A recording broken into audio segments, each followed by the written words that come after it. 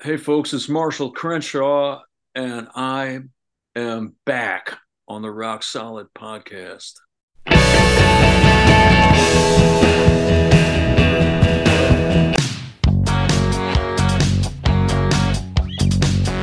me a deal and make it good for me. I won't get full of myself, I can't afford to be. This is small town music, this is big town music. He's ahead of his time, but he can't use it. If only he could prove it.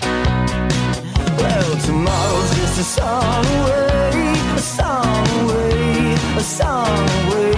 Hey everybody, welcome to Rock Solid, the comedy podcast for all things music, both new and classic. I'm Pat Francis, and joining me in the Zoom room to promote the 40th anniversary re-release of his sophomore album, Field Day. Please welcome back to the show, Mr. Marshall Crenshaw. Hey, Marshall. Hey, Pat, good morning. So, Field Day, it's out right now, all formats. Yeah. CD, digital, vinyl. If you go to Barnes & Noble, which is what I did, you can get it on colored vinyl, silver and blue metallic swirl. It comes in a gatefold. How exciting is this? Are you excited to revisit an album from 40 years ago? Yeah. There was a process of a couple of years to get this one out the door. And then the first album, too, there was a 40th anniversary reissue of my self-titled debut album. That came out last November, and then Field Day was released this month.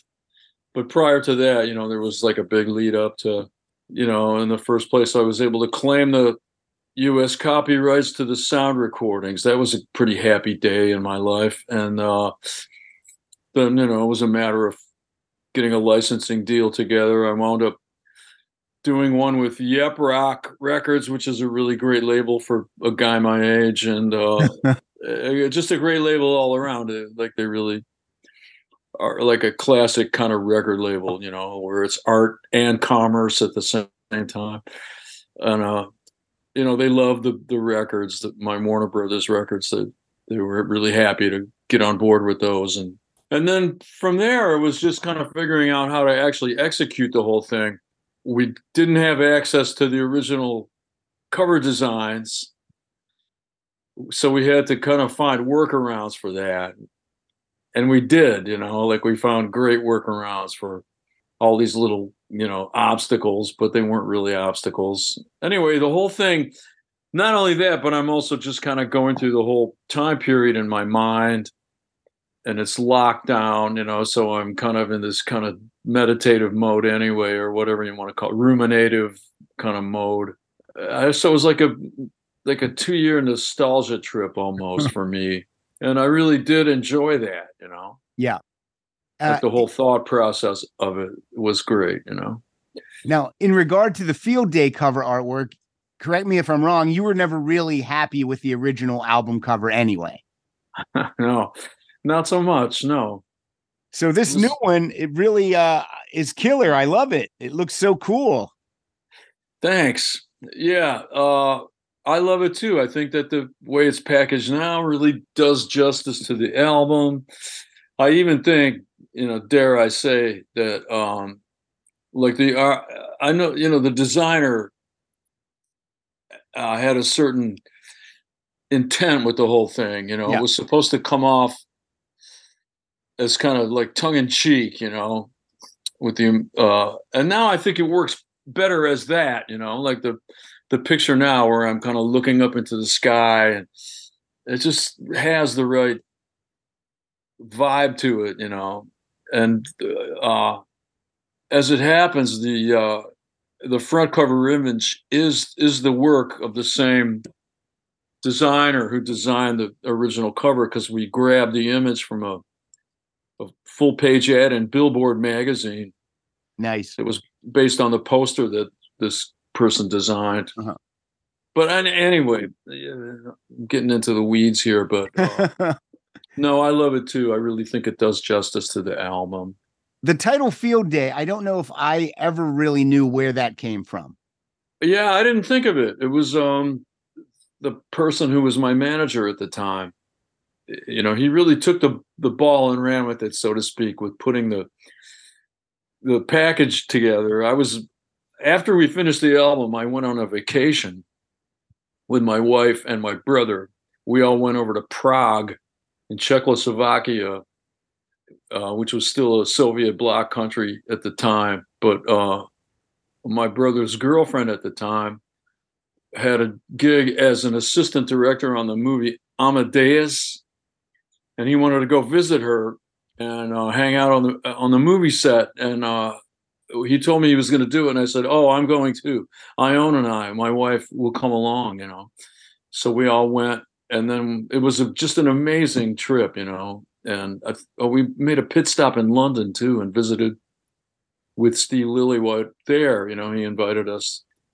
And while I was away doing all that, the whole thing was being put together and was presented to me. And I just really had mixed feelings about it. It was kind of foisted on me. That's how it worked. But that's how it anyway, worked. The title, he thought of the manager thought of the title, and I thought, well, at least that's good. The title, I like the title. I kind of get what it means, Right. Yeah, oftentimes a title will relate to a song lyric or something, but in this case, it's just a field day. Well, yeah, it's a figure of speech, right? Sure. It just means, hey, you're having a darn good time, You're having a darn good time. And that is for sure. I mean, the record, emotionally, it's got a lot of peaks and valleys to it, but as far as the making of the record, we did have an amazing time, so field day. We're in our element, I don't want to put the cart before the horse, but when you were talking about Yep Rock Records, I started to think about the great job they did with the Nick Lowe catalog. And I was wondering, is there a possibility that we could see Downtown or Mary Jean and 9 Others come out via Yep Rock in the future? I think so. Yeah, we talked about it. I can't go through the same kind of big nostalgia trip for those albums that I did with my first two. I'm just not feeling it that way. Right. But I like the idea of them coming out. I can put them out, and so maybe they'll be digital only. But anyhow, yeah, somehow or another, I would like to do something with those two albums. My final Warner Brothers album, Good Evening. Yeah. I'm going to play whack-a-mole with that one when I can get it taken down from the streaming services, which is going to happen, I think, next spring or something. You're going to remove that. You're going to remove that from our memory. I might erase it. Yeah, I'm thinking about it. Well, if you can find it on eBay if you want it, but I can find it right here in my room on vinyl and on CD. So I'll be okay. If you remove it, that's your prerogative. All right, let's move on to some field day talk. The players on this are you, Chris Donato, and your brother on drums. Yeah. Steve Lillywhite producing. Were you paired up with Steve, or were you allowed to choose your producer for your second Warner Brothers album? Yeah, it was totally my idea, entirely. And my A&R person in New York City knew who Steve Lillywhite was, but her bosses out in Burbank, none of them did know who he was at the time, and they were all kind of mystified as to why we would want to change producers. But I just really dug what Steve was doing. I figured I could channel it. And I just thought he was definitely the guy, so I reached out to him, and we clicked right away. We hit it off. I mean, he's a pretty engaging person anyway. He's a real people person. But we just bonded right away, and that was it. It was the only producer I talked to. Now this kind of shows you what record executives are like, because around that time, Steve Lillywhite's producing Psychedelic Furs, Peter Gabriel, U2, and XTC, and these guys don't know who he is.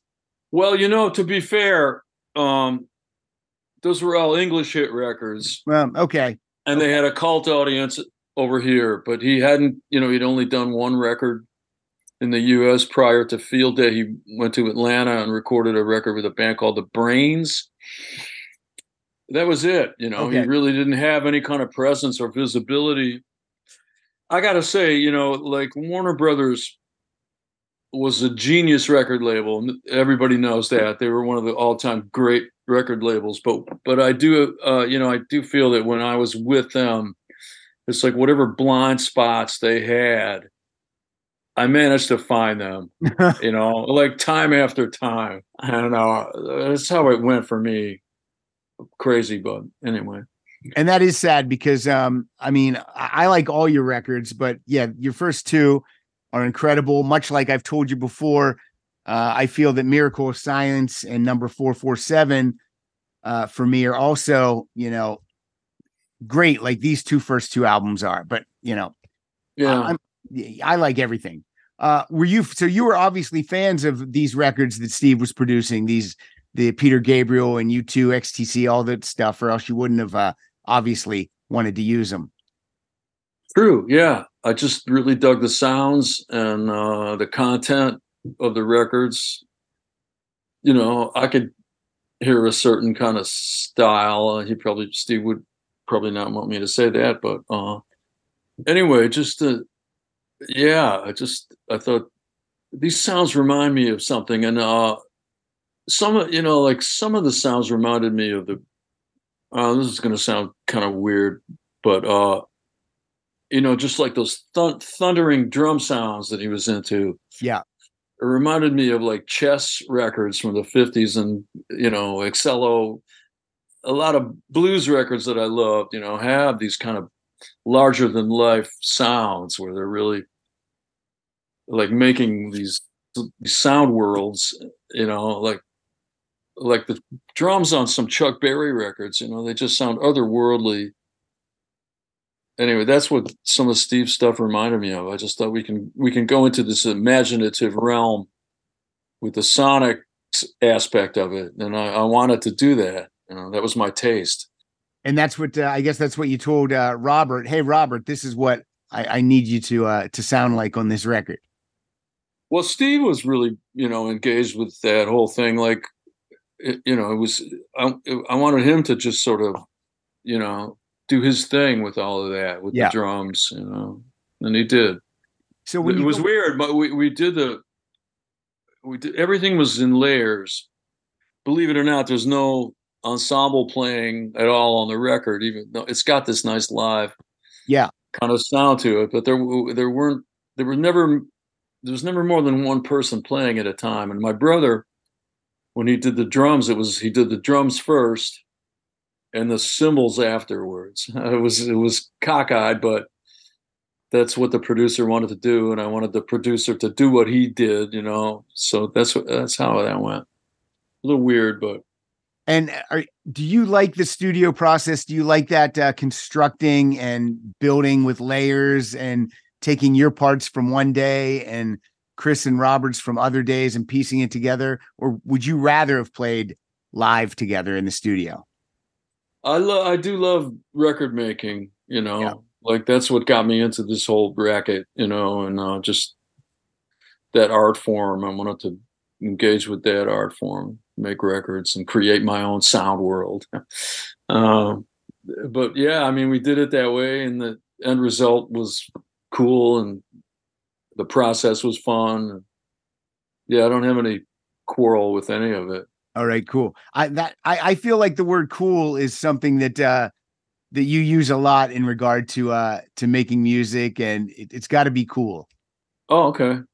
Well, let's all thank Lester Young, the tenor sax player with the Count Basie Orchestra. This legend has it that he was the first person to use the word "cool" the way we all use it every day. Can you? Right. I mean, if it's really true, then you know, just think about that. Like one person, starts saying something, and now everybody that speaks English says it. You know? I want to come up with one word that people will start saying. I'm gonna have to figure that out today. First song on the album, "Whenever You're on My Mind," co-written with Bill Teely. This was your first single.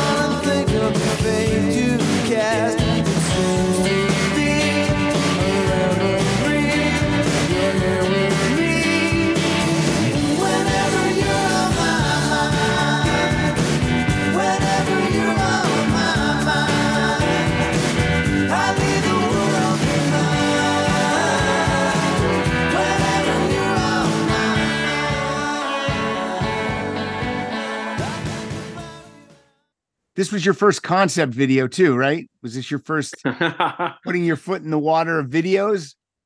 Yeah, it was, sure.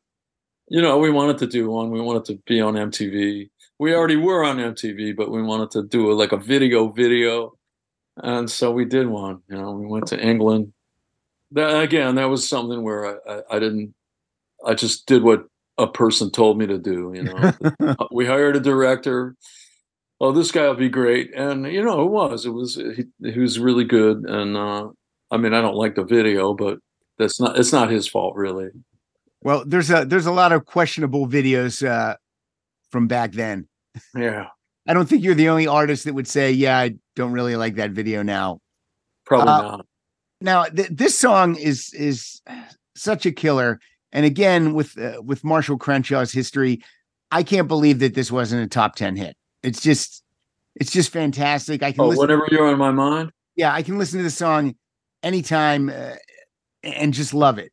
It's like, well, you know what? It was in the top 10. And if you lived in Washington, D.C., okay, then you would have experienced Whenever You're on My Mind as a hit single. Because, it's a dirty story, but people, for years, it was a topic. People would ask me, what happened to the people that had these really high expectations for how we were going to fare in the commercial music world, right. And like, what we did was we kind of managed to alienate the people in the radio promotion department, like on day one that we were at Warner Brothers. And that's my word of advice to you kids out there. If you get signed to a record label, don't alienate the people in the radio promotion department, because you're fucked if you do that. Yeah, that's good advice. But we did it, and but anyway, Whenever You're on My Mind just got added to the playlist of a top 40 station in DC through the auspices of this guy who worked in the distribution center, not the label. He talked a friend of his into trying the record out, and she put it on the air, and just boom, it went right into the top 10. But then you would think that the promo department in Burbank would go, okay, great, now we got a story to tell, let's run with this. Right. They did the opposite. They got mad at the guy who got the record added. They said, that's not your job, don't ever do that again. And then they continued to pretend that the record didn't exist. And it was really mean, but it wasn't all them. I have to say, I know that I created some of the bad blood myself. I really know exactly everything that happened back then. I know exactly why it all played out the way that it did. And it took me a while to piece it all together, but at this point in my life, I'm like, yeah, I get it. I know why it went that way, Yeah, it takes time and maturity sometimes to realize, oh, okay, that's what happened. Yeah, I really sabotaged myself in a lot of ways back then, but I still had a great life. I have a great life. You're not selling cars or working at Target. You're still making a living doing what you love to do. Exactly. Was this your choice for the first single? Did you have any say in that? Well, it seemed like an obvious choice. Yeah. You can't, it sounds like a hit record. It is a hit. It was a hit. It is a hit record. Yeah, it is. It's still around 40 years later, so that means something. Is it in the set list every night? I play it. Yeah, cool. We do play it. So the 10 songs that make up the original album, because I think there's 5 bonus tracks on the new release. Were all 10 of these written before you entered the studio? No, they weren't. The only 2 that were written, or 3, I should say, the only 3 were Whenever You're on My Mind, which predates the songs on my first album by about a year. And then there's one called For Her Love that was like a leftover B-list item for my money, but then I put it on the A-list because we needed it, to fill out the album. And then there was a cover tune we did, What Time Is It? Originally recorded by the Jive 5. And co-written by Richard Goddard, the guy that co-produced my first album with me.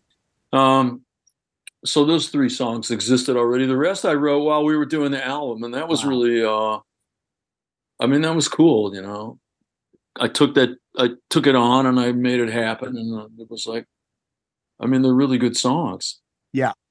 and they That's- really are of that moment too. They're like right from that. You know, it's from life experience right at that moment. All of that stuff, all those songs. You brought up For Her Love. That kicks off side 2. That is one of my favorites on the album. I just love that Great. song so much. Yeah. Laughing out loud to no one, thinking about the things I've done. For her love, for her love, for her love. Knowing how wrong I've been, how I do it all again.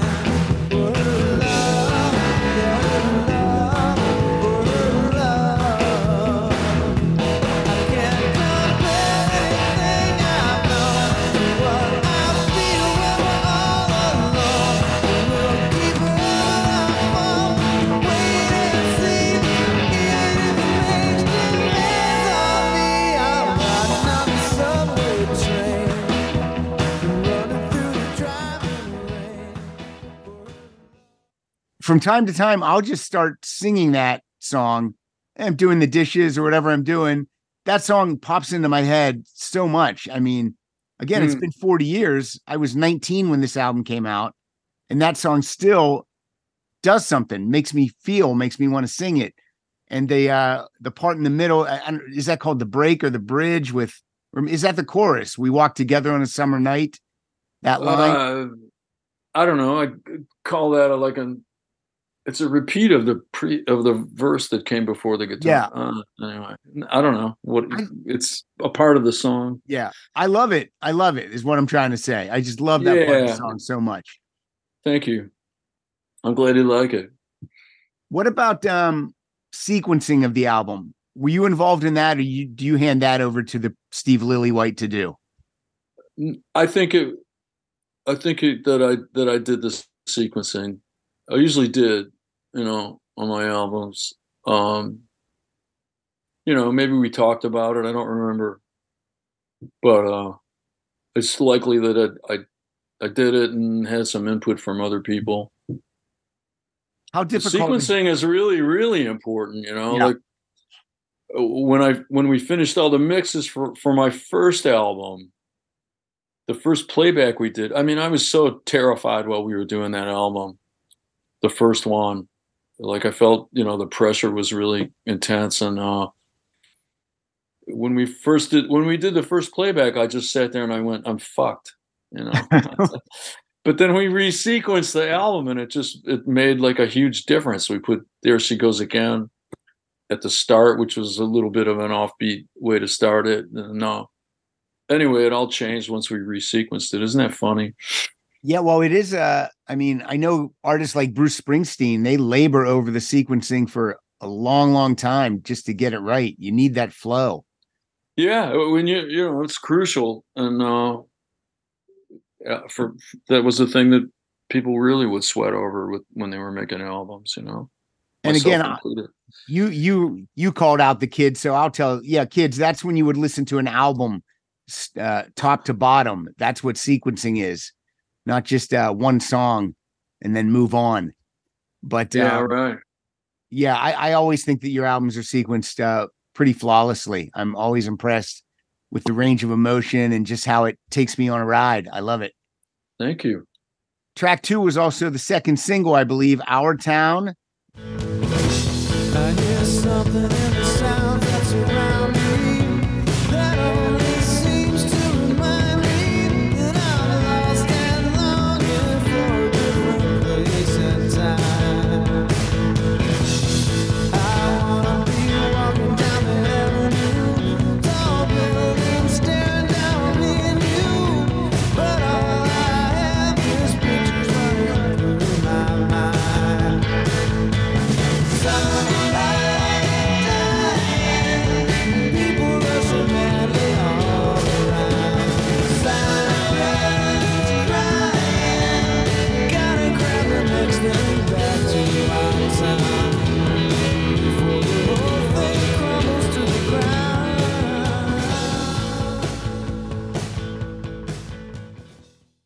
I assume Our I don't think Town. there was a second single, but anyway, maybe you're right.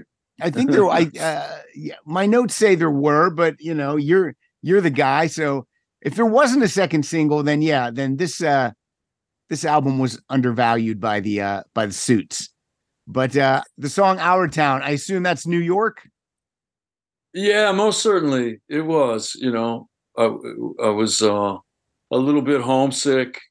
I could always write a song about New York. It was like a topic I could always, I could fill the blank page easily when I was writing about that thing in particular. And that's a good one. People love that one.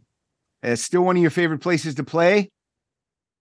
Yeah. I mean, I live about 2 hours north of the city now, and I've actually spent most of my life, my wife and I, we spent most of our lives now in the lower Hudson Valley, and that certainly wasn't planned, but it just kind of turned out that way. But I still feel like New York is where I'm based, like career wise. I still feel like there's a scene there that I'm part of, and it's like it's nearby. I can get to it when I want to get to it. I don't feel detached from New York City, and I don't want to be either. I figure I love a lot of places, but it's like I don't want to. I either want to be in it or near it. Yeah. As far as New York City goes, I still feel that way. Now our son lives there now. He lives in Brooklyn, so we go visit him sometimes, or we to go. I don't know, for whatever reason. I got to go for the city for 2 nights this weekend to be on the Nuggets 50th anniversary package show. Oh, nice. Yeah, I'm looking. I'll see a lot of my friends and peers, and my brother who lives in Connecticut now. Yeah. New York is still. I feel like that's where I'm based. Yeah. Yeah. This is Achieving a gorgeous grin from home isn't a total mystery with Bite Clear aligners. Just don't be surprised if all of your sleuthing friends start asking, "What's your secret?" Begin by ordering your at-home impression kit today for only $14.95. Bite Clear aligners are doctor-directed and delivered to your door. Treatment costs thousands less than braces. Plus, they offer flexible financing, accept eligible insurance, and you can pay with your HSA FSA. Get 80% off your impression kit when you use code WONDERY at Byte.com. That's BYTE.com. Start your confidence journey today with Byte. This has nothing to do with Field Day. It just popped in my head because the last time we talked, I wanted to bring it up, and I forgot to. I saw you when you were out here in LA doing that Love and Spoonful show. Oh. Didn't want to have to do it. Didn't want to have to break your heart. I didn't want to have to do it. I kept hoping from the very start, but you kept on trying, and I knew that you'd end up crying, and I knew I didn't want to have to do it at all. I didn't want to have to do it. The thing I wanted to bring up was many times during the show, I would look and you would just be off to the side in the back, enjoying the music. It looked like you were enjoying the music as a fan, and I kind of got a kick out of that. So, oh, great. Yeah. I really like those, multi-artist shows a lot. And that one was a particularly fun hang, like the atmosphere backstage was just really upbeat and great. A lot of people, that was a long show too. Oh, was it? Yeah. Yeah. I think it was like 3.5, pushing 4 hours, but it was cool because all the members that are with us were there. So that was amazing. Yeah. I really loved it. That was one of those nights, one of those experiences where if you told my 12-year-old self that I would do that one day, that I would have been really happy to hear it. Well, if you told my 19-year-old self that I would be talking to you about this Field Day album, I would not believe it. So I Oh, understand how these things go. Uh, yeah, you mentioned your wife. You've been together for a long time. yeah, we have How long? indeed. Very long, like since let me see, since 1973, something like that. Wow. So she's been around for all these records being made and the whole deal. Everything. Yeah, I know. Like I said, she and I have been together forever, and it's great. I'm extremely fortunate and happy about it. You know. I've been married 25 years. I understand. Well, good. Uh-huh. Uh, Let me ask you this. Have you ever thought about doing album shows where you go out and you play Field Day or the debut or any album top to bottom? I did do that with my first album when it was the 30th anniversary, and I didn't enjoy it very much. I swear I just didn't, but anyhow, yeah, I did. We did 3 nights at the City Winery to commemorate the 30th anniversary of the album, and it was nice. What I liked about it was just people's reaction to it. Yeah. A few people came from different places on the globe or in the country, and it was a big celebration for a lot of people. For me, it was a little tiresome, but You'd rather mix it up. I would. I'm like Yeah. really proud of my whole saga. And Yeah. I can't. I don't want to get up on stage and not play. You're anyhow. It was fun for the people that were there. It was fun for me, but I don't necessarily want to repeat it. I wouldn't Gotcha. do it again. Yeah. All right. I'm Honest on a tour. answer. I'm on a tour now though. And I call it my 40th anniversary tour, and it is, but it covers the whole time span. It leans heavily on the early stuff, Yeah. but it's not exclusively that, and I'm Yeah. not doing whole albums. Yeah. Well, it shouldn't be exclusively that because so much of the music that you made in your later career it's some of my favorite stuff. So There's some songs of mine that I don't want to ever hear again or play again, honestly, because they just have, this or that connotation. yeah. And it's like, it's not, I don't want to revisit any of that, with certain of them. But I won't say which ones All right. I or won't or ask. why or anything, but I do feel that way. But if I Some could, of them, when people come to see you play live, the songs you're playing live, those are ones you want to play for sure.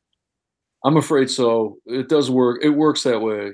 All right. Like I figure it should be a 50-50 situation, where I'm being fulfilled and hopefully Right. the audience is too. But I mean, I don't sit down. Anyway, that's how it goes. It's got to be 50-50. I think that's fair. Yeah, that's fair. That's fair. I'm a big Todd Rundgren fan, and sometimes when I go see Todd, I think his set is 90-10, 90 for him and 10 for the audience. But I love Todd, so hey, I do too. whatever you want to do. I think he's still great. Yeah, I like Yeah, Todd Rundgren. I think he's still great. Also, are Hmm. you touring right now solo, or you got a band with you? It's a band. It's a great band too. I played shows with them last year.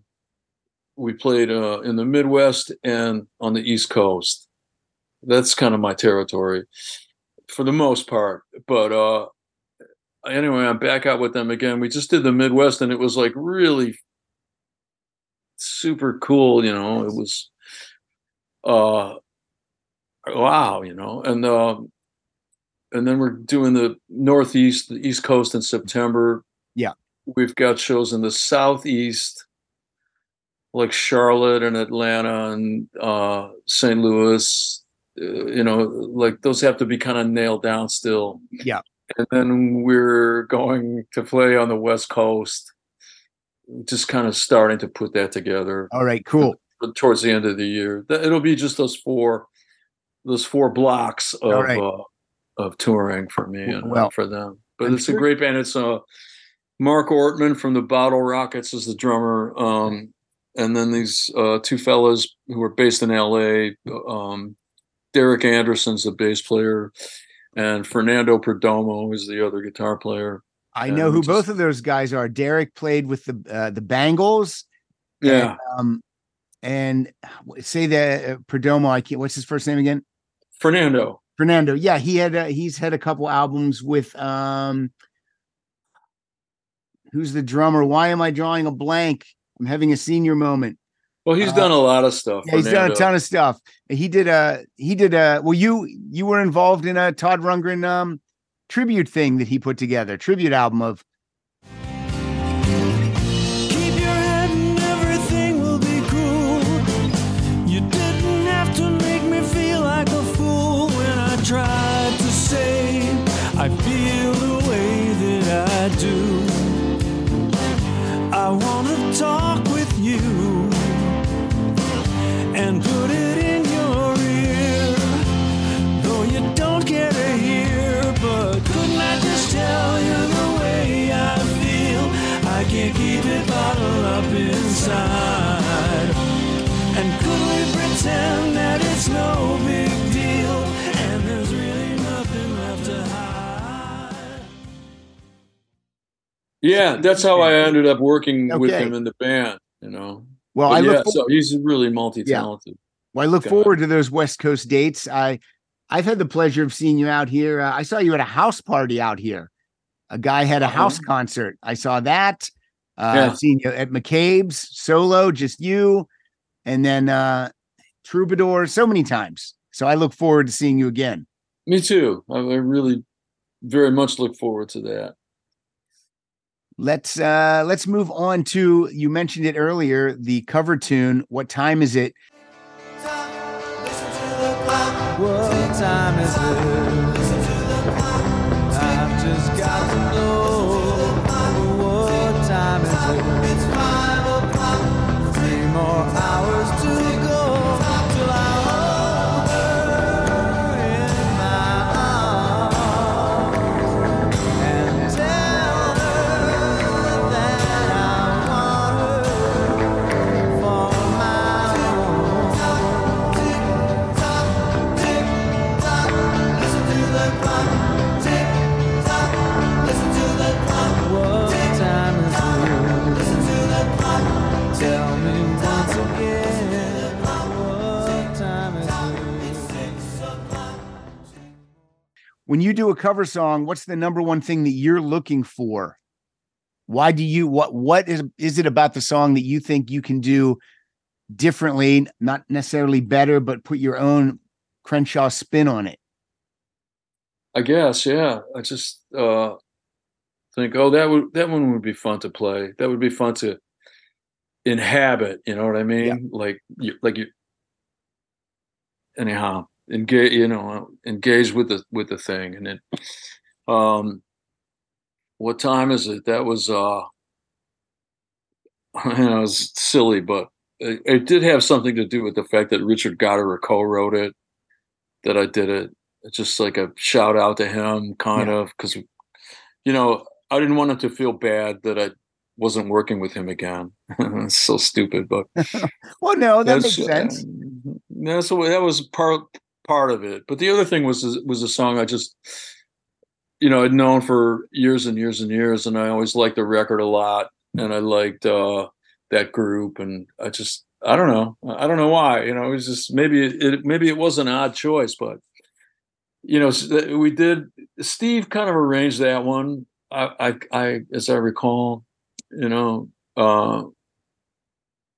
seems like it, and then all those crazy sounds on it, like the backwards echo on the bass drum and all that kind of stuff. We made this funny little soundscape out of it, and that was it. That's the cool stuff that we were talking about. I guess so, yeah. Track 7, Monday Morning Rock, co-written with David Weiss. The same old sound, same old sights, the same old Friday and Saturday night.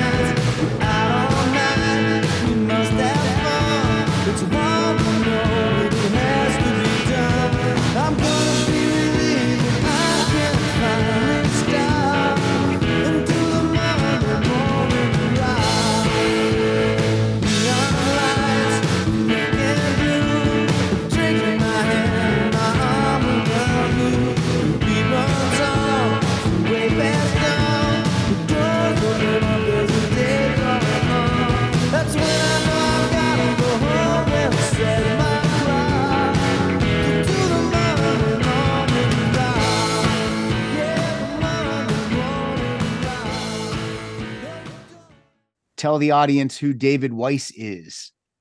David Weiss was one half of Was Not Was. I guess his, stage name and his pen name is David Was. That's who he is. And, I met those two guys kind of right around the time I was starting to get myself going in New York, right? But I kind of knew of them before I met them in a funny way. I used to work at this fast food place. Well, it wasn't a fast food place, but anyway, I used to work at this kind of takeout food place in the Detroit area in a town called Oak Park, which is the next town over from the one I lived in. And while some of my coworkers went to Oak Park High School, right? And I got in a conversation one day with this one guy, a guy named Bruce Egnator, who makes amplifiers now. But I was telling him about these pranksters at my high school who would come to school tripping on acid and run for student council, tripping on, like they were, they didn't have a name for their little group, but they were like the weirdo provocateurs at my high school. And he goes, oh, there were some guys like that at my high school. They were called the Reverse Players, right? So that stuck in my mind. Yeah. And then jump ahead a few years, and I'm reading an article about Was Not Was in the New York Rocker magazine, because they have their first single out, and it was a thing called Wheel Me Out with Wayne Kramer on guitar and Marcus Belgrave on the trumpet. And, it was a really cool record, like a cult record. I'm reading about them, and it turns out that they were the Reverse Players at Oak Park High School. They were the acid-crazed pranksters at their high school that I'd heard about, So I thought, well, I got to meet these guys, and it didn't take too much doing. The first time I met Don, I went to Media Sound, like a studio in New York where he was doing something on a Sweet Pea Atkinson album. And I hung out with him. And then David was in New York a little while later. I met them separately. Yeah. But, anyway, I'm still friends with both of them. And it's a homeboy thing. I wanted to work on something with David just because I think he's great, So we wrote that song together. Well, it's a good one. I like it too. Let's talk about some of these bonus tracks. The first two, Our Town and Monday Morning Rock, in parentheses, TV tracks. One, two, three.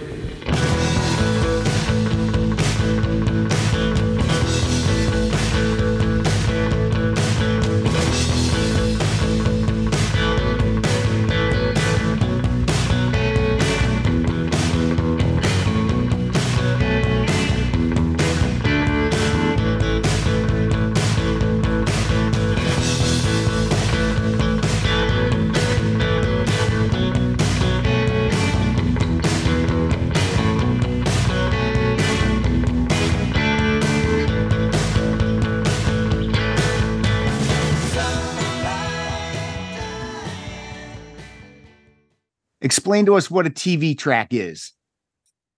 Well, all it is it's the final mix of the record, but with the lead vocal, muted, so you don't hear the lead vocal. And the idea, and people used to do this too, was if you were going on maybe like Top of the Pops, for instance, you'd sing live to your backing track, So we prepared those tunes that we thought would maybe be singles. And I found two of them, those two that are on the reissue of Field Day. But, it's like you hear the songs, you hear the music differently. Like I really like to listen to those two backing tracks because I think they're both really beautiful, especially Our Town. And that's all it is. It's like the stack of tracks version of those two songs, but it's kind of enlightening to hear them that way. So if you were on Top of the Pops, the band would be miming to this track. Yeah, you'd be pretending to play your instruments, but the vocal would be live. But singing live, yeah. we were on TV a bunch, but I don't think we ever did that. We would either just lip sync to the record Yeah. or play live, but there was one time we were on this one called Solid Gold, and I wanted to sing live, but we didn't have TV tracks for anything on the first album, so we had to go into a studio and record a backing track. Oh my And God. the studio they put us in was had been United Western Studio 3, which is where Brian Wilson did all those records that he did. So I was kind of pleased that I wound up in that room to do this backing track, All right. That is cool. Yeah. Anyway, that's what those TV tracks are. All right. And those are fun to listen to. Yeah. It's good stuff. What time is it? Guide vocal version. What's a guide vocal? Tell us. Well, the way we did the record, and this was, Steve's procedure. First, we would pick a tempo, right, for the tune. And I do want to say that we nailed it every time. We never picked a bad tempo for any of the tunes. Some of my records, after the fact, I'll listen and I'll think we cut that one too fast. I wish we'd done it slower, but all the grooves on Field Day are the right grooves. But anyway, we'd pick the tempo, we'd lay down a click track, and then I would do a guide vocal and a guide guitar, and we would layer everything else on top of that. So that's what that track is. It's just the guide vocal with the click track for what time is it. But, I put it on because it's kind of funny.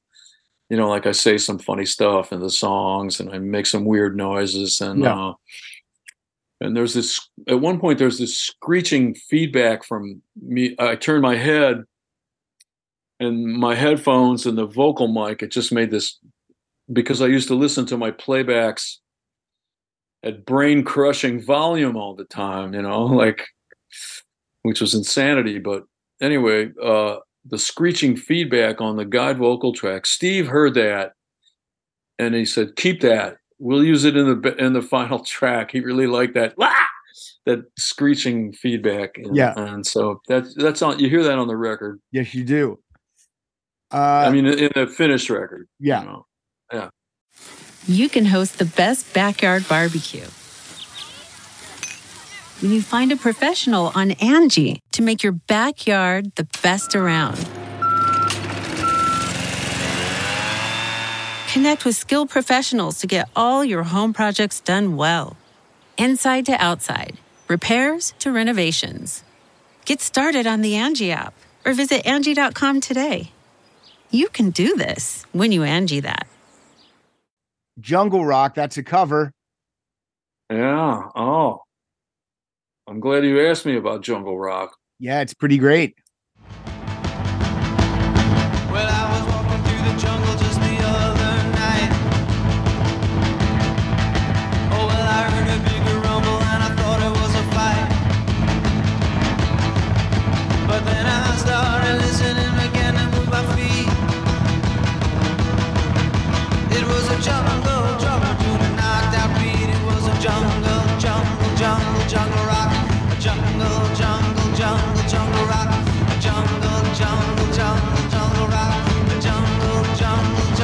jungle rock. A knocked out beat and I had to move my feet. It was a jungle rock. Oh well, I moved a little closer just to get a better view. I saw a chimp and a monkey doing the Suzy Q. Well, and the way I see it now is Jungle Rock is kind of predictive of Field Day. I did Jungle Rock by myself, in 1980 in my apartment. And but it's got this kind of thundering bottom end, and it's got all these crazy effects with echo and stuff like that. And you might hear that track and think, oh, that person might make a record like Field Day one of these days. I hear it that way now, like if you take all the stuff that I did during that time period from like let's say 1988 1980 to 83. That would include all the home recordings I did, like Jungle Rock. A lot of those are out on records. It would include my real first record, which was not my first album. My first record was Something's Gonna Happen.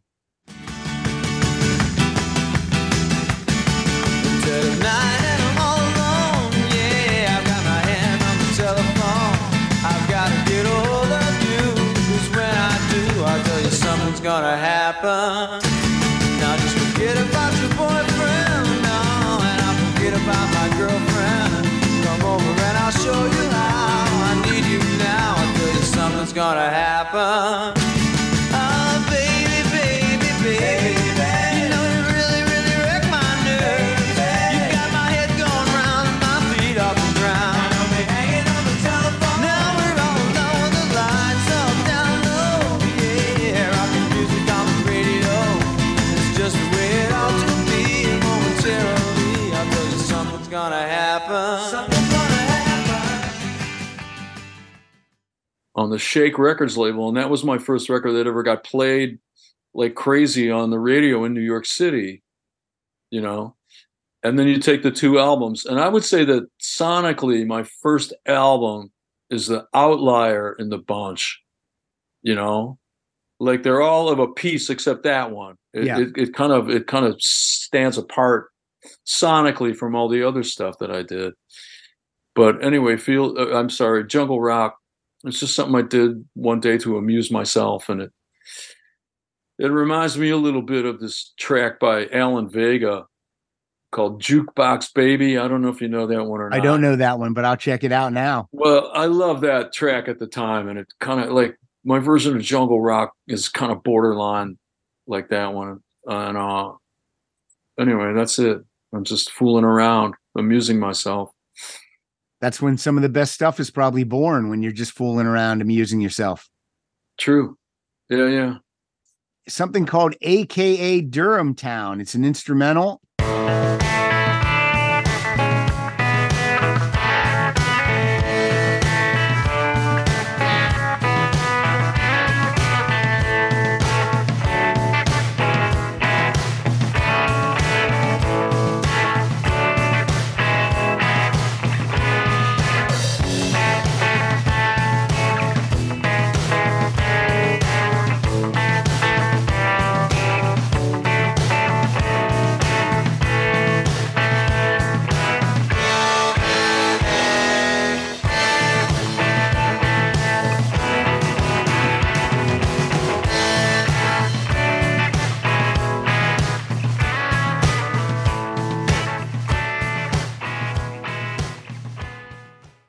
When you release an instrumental, is it because you couldn't think of lyrics for the music, or because it was intended to be an instrumental? Yeah, the songs that I wrote for Field Day, we cut the tracks first, and then I would have to go somewhere by myself and write the song, write the lyrics and everything like that. But we cut the tracks first, and that was just one that I never got a chance to finish as a song. Uh-huh. It was like that's all it was. It was like a raw backing track, but like all of them started that way. All the ones I wrote, For you, is it music first or lyrics first? Music always. The first thing I start with is picking like a feel for whatever I want to do, and just picking like a drum beat and a groove. And then it always proceeds from there, You remember, like, if you see those old documentaries about rock and roll music, about how outraged people were by rock and roll music in the 50s, they always show this one film clip of a young preacher talking about how, when young people talk about rock and roll, what is it that they say they like about it? Well, it's the beat. You ever see that guy? I have seen that now that you mention it. Yeah. Well, he was right. Like that's what it's about. It's the beat, etc. So anyway, I start with that and just start playing my guitar. And, at first it's this kind of amorphous stuff, and then maybe I hit on something and I go, oh, that could be, yeah, I could structure something around that. I just kind of gradually build it up from the point of the beat. Yeah. So there's not a notebook of Marshall Crenshaw lyrics lying around your house. No, I don't come at it that way. Okay. I don't come at it as a writer. I come at it as a aspiring, or as a record maker. All right. And a guitar player. I'm just trying to come up with a vehicle for myself to be able to play guitar. That was the whole idea of all of it, And so I do the music first, and then I like the words. Since I'm not really like a writer, or don't think like a writer, and don't store up ideas like a writer. I never put anything on the page unless I have to, unless I'm writing a song. All right. So I struggle. Sometimes I struggle with that part of it, but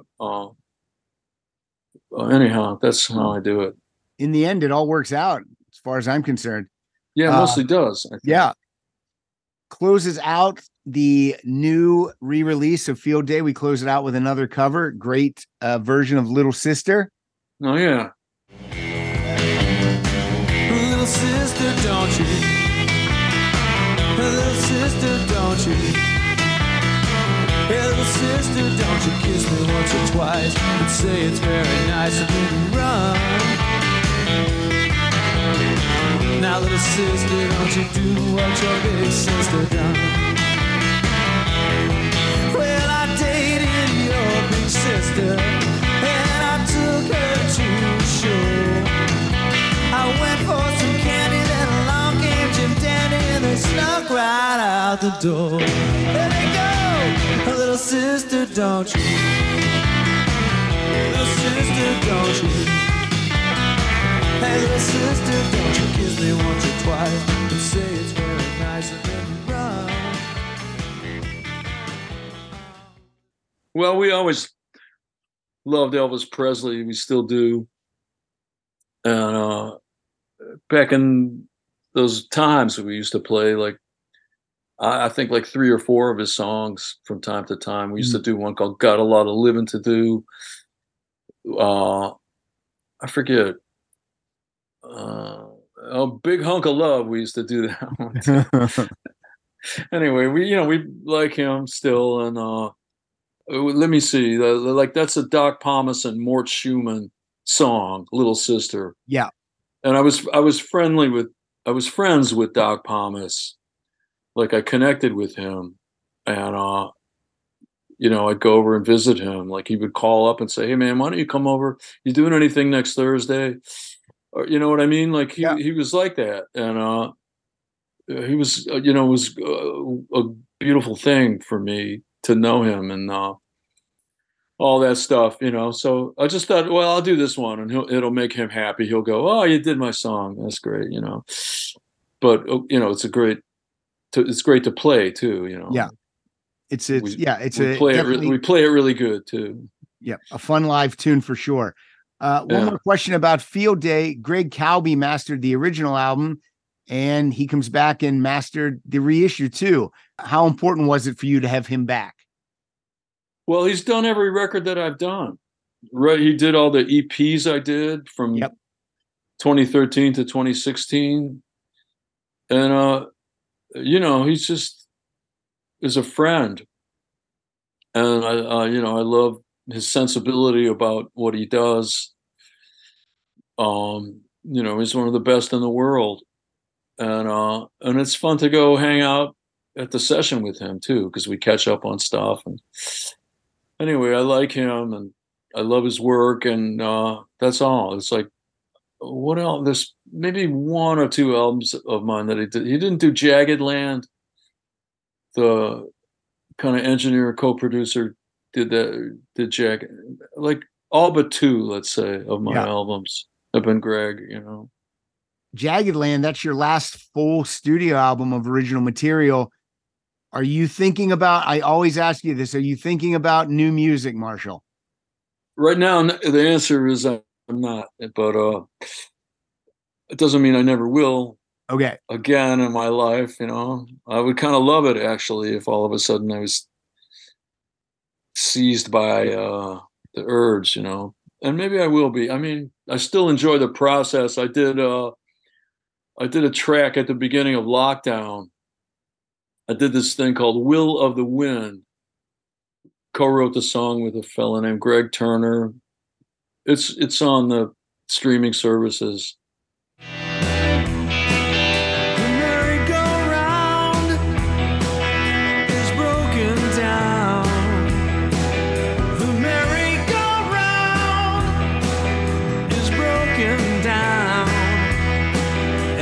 Sandpaper wind blowing through the trees. The circus clowns follow me around. Painted ponies lying on the ground. From far away the siren sound. Hear the siren sound. I wanna run with you again through the warm summer rain. Wanna run with you again through the warm summer rain. So I found out then that I can still do it. Yeah.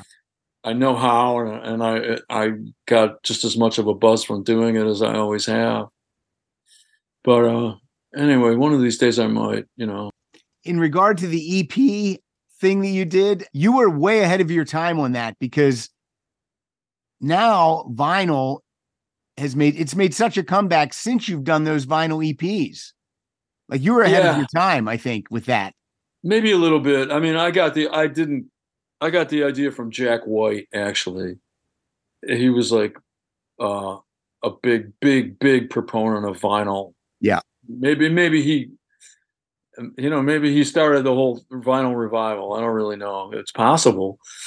But anyway, I just picked up on something he said, and I'm like, yeah, I agree with this. I just love the experience of playing a record. Yeah. A phonograph record, as opposed to any other medium. That's the one that just, I don't know why, but it just appeals to me, just this experience of it. I like records. I still do. Yeah, I do like the way they sound the best. If you have a clean one and it's a good record, and they put energy in the room in a certain way. Now, I mean, there's almost always a digital step in the process when a record is mastered now. Mm-hmm. And sometimes you can hear that. Sometimes you can't. You really have to take. If you're buying records, you just have to kind of take it on a case-by-case basis, whether you think it sounds good or not, But I bought some vinyl reissues myself where I think it came from a weird digital source. I'd rather have an original pressing of this from the 70s, but they cost $300, and I don't feel like spending. I'm thinking of these albums by Parliament, Funkadelic. That came out on the Westbound Records label back in the 70s, and I have reissues of them, and some of them don't sound great, but I look on eBay all the time at the used ones, and they're always like in the hundreds of dollars for like scratched copies and stuff. Yeah, it's always anyway, it's hit and miss, but I really like records best.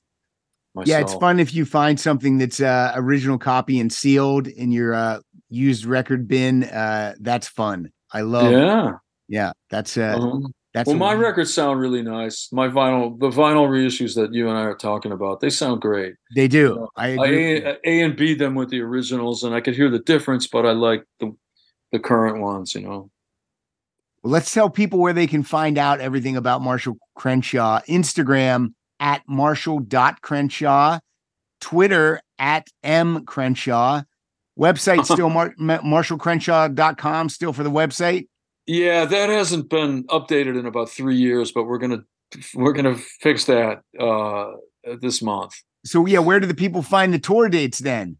There's a Facebook page, and that's okay. Yeah, Facebook and Instagram Or are the most kept current? current. Are they're kept current all the time, not by me, but they are. And I didn't know I was on Twitter, but if you say so, then I am. That's probably current. Also has All current right. information. We'll fix the website. All right. And with that, I only have one more question. Well, first, thank you, Marshall, once again for being on the show and chatting with me. I appreciate it. Yeah. Looking forward to the West Coast dates. I'll stop by for sure and say hello.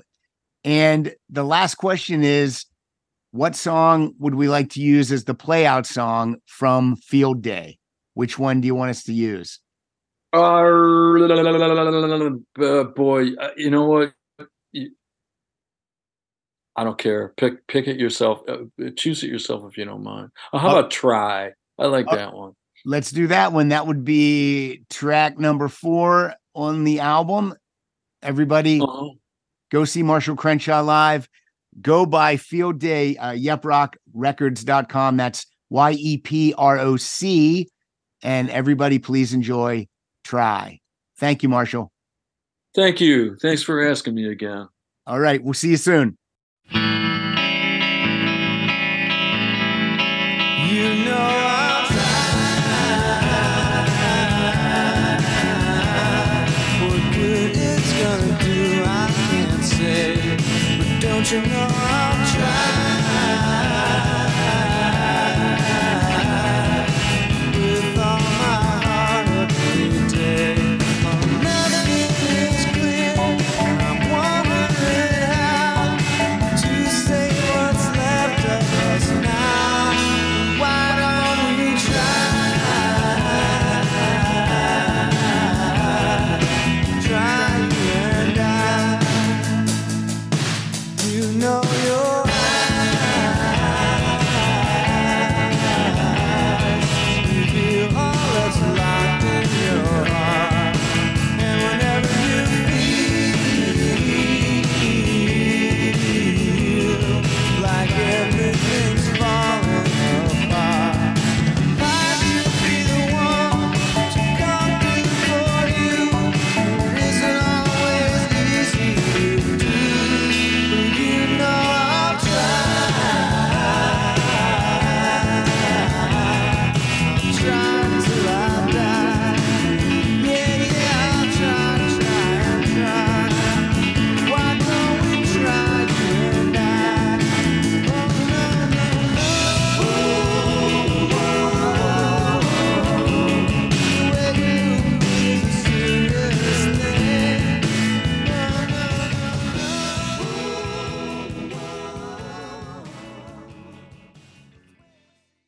Oh, hey, Hey, good morning, Marshall. we meet again, right? We meet again. Good to All see right. you. Yeah, yeah. You're up early, I guess. 8 a.m. I'm usually early riser anyway. Oh, okay. Okay. I see you got the memo on what we were supposed to wear. So that's cool. Every day I wear a black t-shirt. Almost every day I do too. It's easy. It looks good with jeans. Yeah, I should get a towel dispenser up above my dresser.